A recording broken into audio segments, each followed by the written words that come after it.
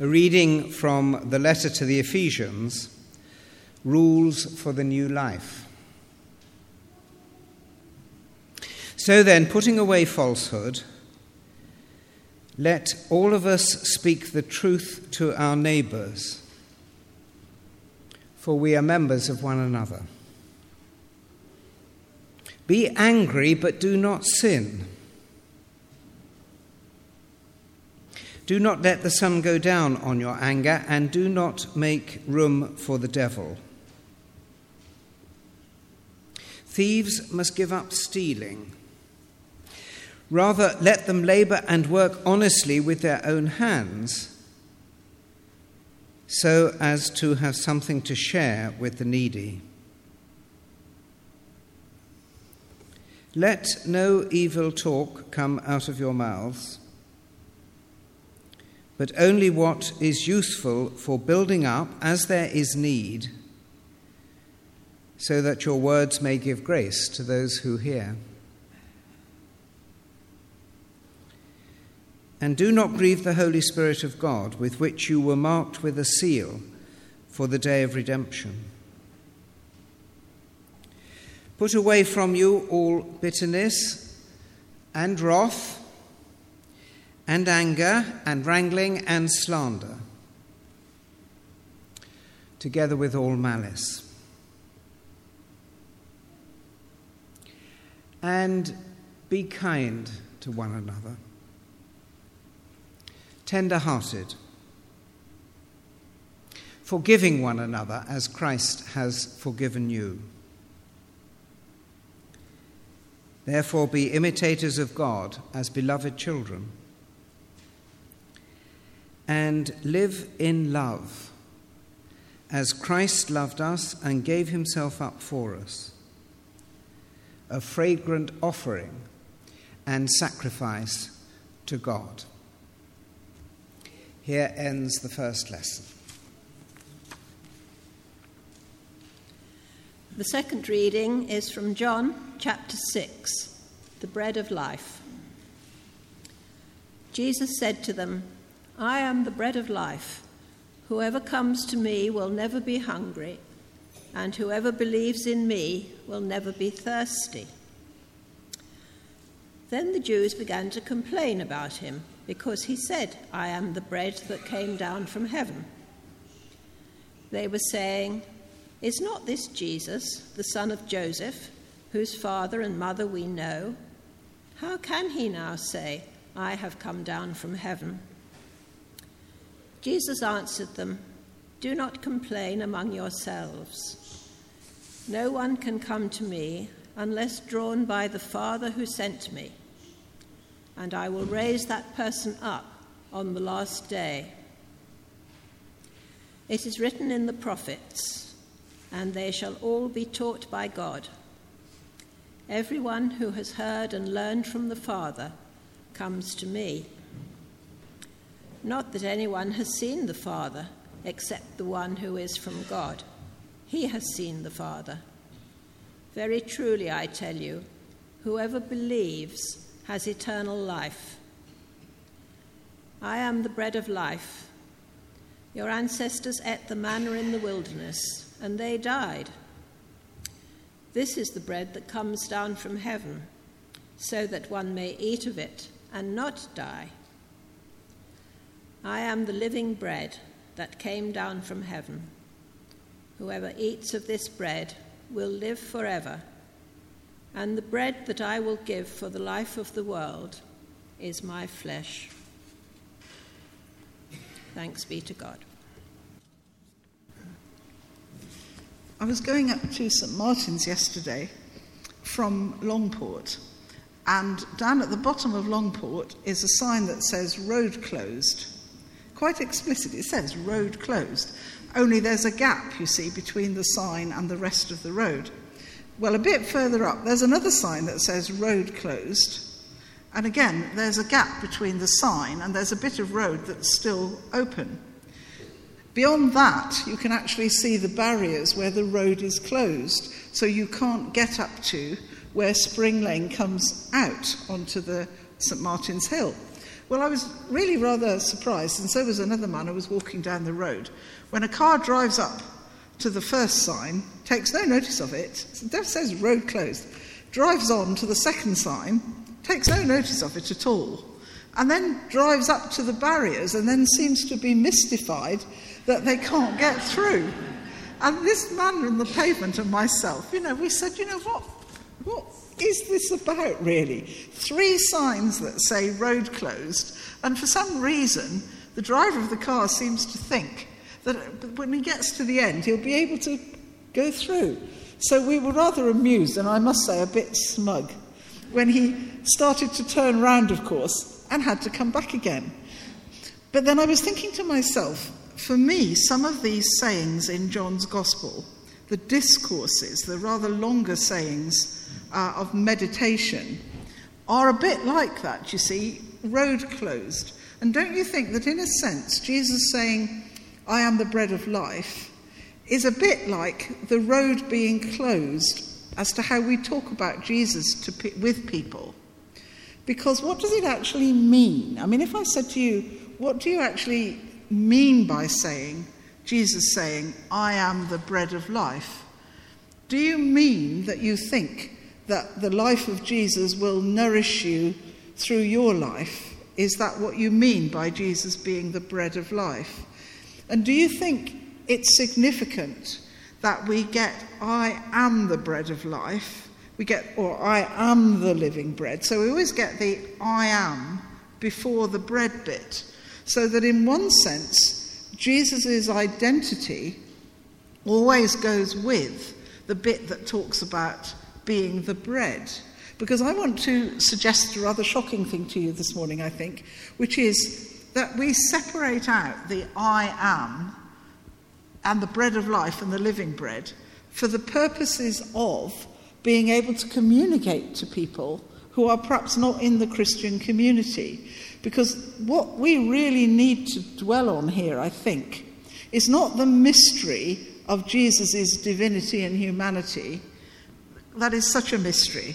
But what we need to do is we need to say to people that there is something here to do with the bread of life. But then something else really rather occurred to me. We've been having a bit of a discussion in the ministry team at St. Paul's. We don't normally use the Old Testament readings, you see. 1 or 2 of the ministry team would very much like to. And being a democratic sort of institution, we have this discussion at the ministry team. And I said, well, I don't want the Old Testament readings. I think it's difficult enough, actually, trying to talk to people about Christianity as it is. And if somebody wanders into church and hears a load of stuff from, ancient history, which is what quite a lot of it is, how is that going to help? Oh, no, I'm outvoted completely. So we are going to have the Old Testament readings. And I can see that there are times when they are very helpful. And I think actually, strangely enough, this morning's Gospel, the Old Testament, is helpful to us. Because the people listening to Jesus about bread coming down from heaven would, of course, think to themselves of the story of Moses. So here we have something which is in the context of people being led from slavery to freedom. And that's something that we would all want to encourage. So if we can make that connection, perhaps we can say to ourselves, well, when Jesus talks about being the bread of life and the living bread, he is actually saying something to us about a movement from slavery to freedom. So that's what we have to bear in mind at the back of all this. So then we think to ourselves, well, how is this going to help us communicate what this means? And I thought to myself, well, let's start another way. I don't think people like being told things particularly. And I feel this is getting worse. People don't like being told that the bus doors won't open after the thing has started. People don't like being told that the road is closed. There seems to be rather a mood these days of, well, it doesn't apply to me and I don't care. And so I don't think we're going to get anywhere if we just try and tell people that Jesus is the bread of life. I don't think that'll work. I think we have to look at it the other way round. what are people hungry for? And how might the life and teachings of Jesus have something to say to that hunger? And how might that hunger be something to do with being brought from slavery to freedom? So then I began to think to myself, what are people hungry for? Well, of course, people are hungry for peace. People are hungry for justice. People are hungry for prosperity and fairness in the world and the way that the world works. So we're all hungry for things on a sort of global scale. But what about if we're trying to talk to people, or with people, not talk to, but with people individually? Like I was trying to have this conversation with a person about Jesus being angry. How are we going to talk to people individually about what Jesus was trying to say to us all? And then I began to think about what sort of things are people hungry for individually. Now you might like to think about that. What sort of things are you hungry for in your day-to-day life as a member of the community in Canterbury, or if you're a visitor, wherever you're from? What are you actually hungry for? I made a list of things that I thought to myself. Well, I'm quite hungry for truth. We hear a lot about fake news these days, and I'm really beginning to wonder, can we please, what is truth? Well, that's a big question, of course. We could invite John to talk to us about that. But I am hungry for truth. I'm hungry for a sense of neighbourhood where I live, where there isn't one. And I was just coming down this morning and thinking when I get home I'll go out and pick up the bottles that people have just put down on the pathway as they came home last night. But I would like it not to be like that. I'm hungry for a sense of neighbourhood. I'm hungry for compassion and not anger. I do wish people wouldn't be so angry. I do wish there wasn't so much bad language about, and people getting all kind of aggressive, very, very quickly. So I'm hungry for that. I'm hungry for courtesy, and I'm hungry for respect. I wish there was more. I can't help thinking about my dad, My dad was such a gentle person. In fact, when he died, the people who wrote to my brother and I and said, your dad was a gentleman, and he was. And this idea that you sort of just let off straight away, quite foreign to the way that my family operated. I suppose I'm very lucky, really. But courtesy and respect. I'm hungry for an end to spitefulness. In fact, the things I'm hungry for are very much in the letter that we read this morning. And I'm not saying that I'm any good example of any of these things, but I actually would like to be, and I would like to live in a society where people are hungry for kindness and forgiveness. And most of all, I think, I'd like to stop feeling that I live in a society which is permanently in crisis, because that seems to be the way it feels. I'm hungry for wanting things to look positive and look as if they're going somewhere positive. And all of these things, I think, the truth, the compassion, the kindness, the respect, the patience, all these are things which, if only we could practice them in our daily lives, would perhaps have a knock-on effect, and we would find that this hunger is being satisfied. Because what makes people unkind? What makes people impatient? What makes people angry? What it really is, don't you think, is it's a sense of I'm not worth anything, and I'm going to prove I'm worth something by driving past a sign that says road closed, because that doesn't apply to me because I'm worth something. Now that might seem trivial to you, but I think there are examples of this all over the place. And when we hear on the news about people who got really angry and who sometimes have done quite violent things because they said that person is not respecting me, what they're actually saying is, I don't have any respect for myself, and I'm going to take it out on other people. And how does this happen? It happens because of the environments in which people grow. And so I think as a Christian community, we have a big responsibility when we hear Jesus saying, I am the bread of life, to try and spread the sort of environments where people will not grow into that kind of death-like attitude. Because that's what it is, isn't it? A moment's impatience, a moment's anger, a moment's punch at somebody, and you might end up in prison for how many years? Lives destroyed, children left without parents. And so we've got to somehow think to ourselves that Jesus being the bread of life is some way of satisfying this hunger by listening to his teaching. But there is one final thing that I think is a bit more complicated, because you may say to me, well, I don't know what you're standing up there telling us that for. We're all trying to do this, and I'm sure we are all trying to do this. And also, so are many people who don't have a faith. So are many people who don't see anything particularly significant in Jesus. After all, we don't, as Christian communities, have a monopoly, do we, on, being good people. So surely you've got something to say to us here in the middle of Christian worship, which is distinctive about the way that Jesus is the bread of life. And I think the answer is at the end of the reading, where Jesus talked about his sacrifice. Because I think one of the issues that we are faced with is this idea that somehow life will be all the time happy, all the time good. You don't actually need to make any sacrifices, and you can go along and it'll all be fine. And surely what the story of Jesus tells us, and the bread of life tells us, is that it comes at a cost. And I think that's something really important that is embedded in this message of Jesus as the bread of life. It comes at a cost. And that is something extra that we have to say to people. And we can say Jesus is the bread of life. Jesus is the living bread. And we can point to his teachings. And we can point to his actions. And we can point to his anger for justice and an end to hypocrisy. And we can point to his wish to show everybody that they have a place to be fulfilled.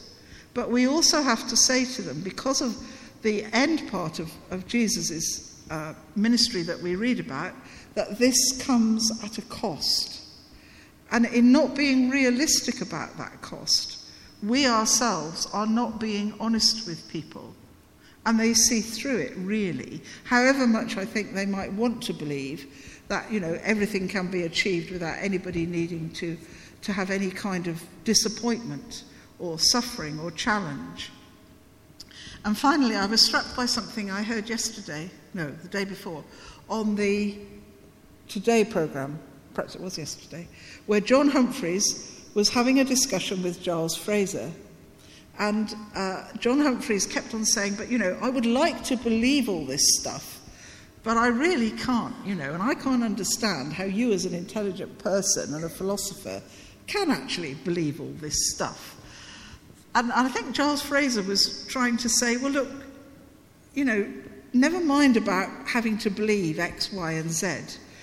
It's a different way of looking at life. And if you feel drawn to this different way of looking at life, that in a sense, that's the important thing, which is why I said to you earlier on, and I say to myself, I'm not going to get all wrapped up with what the I am means and Jesus' divinity and humanity, because that's something we can go on thinking about and pondering about forever, really. What I really want to focus on is the bread of life, and how does Jesus, being the bread of life, actually do something about the hunger that I feel for these various things.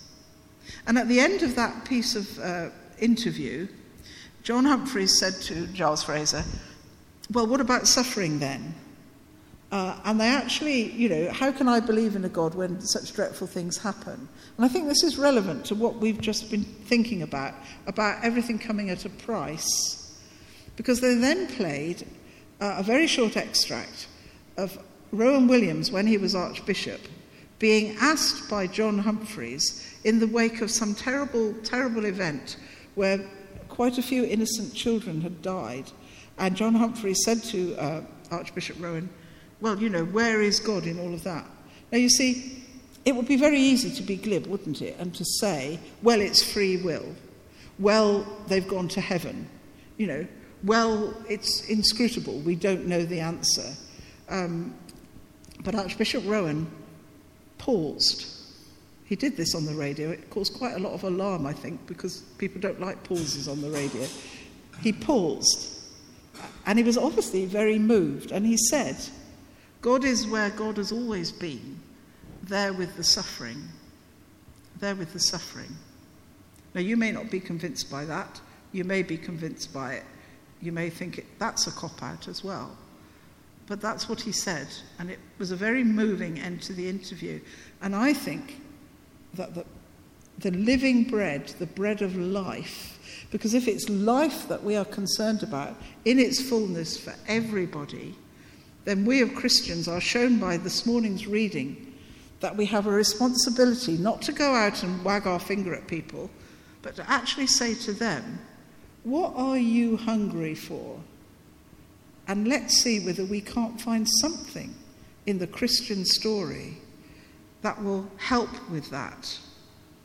It may challenge, it may disturb, it may not be easy, but we believe that there is something in this that is vitally important if individuals and the world is to be led from slavery to freedom.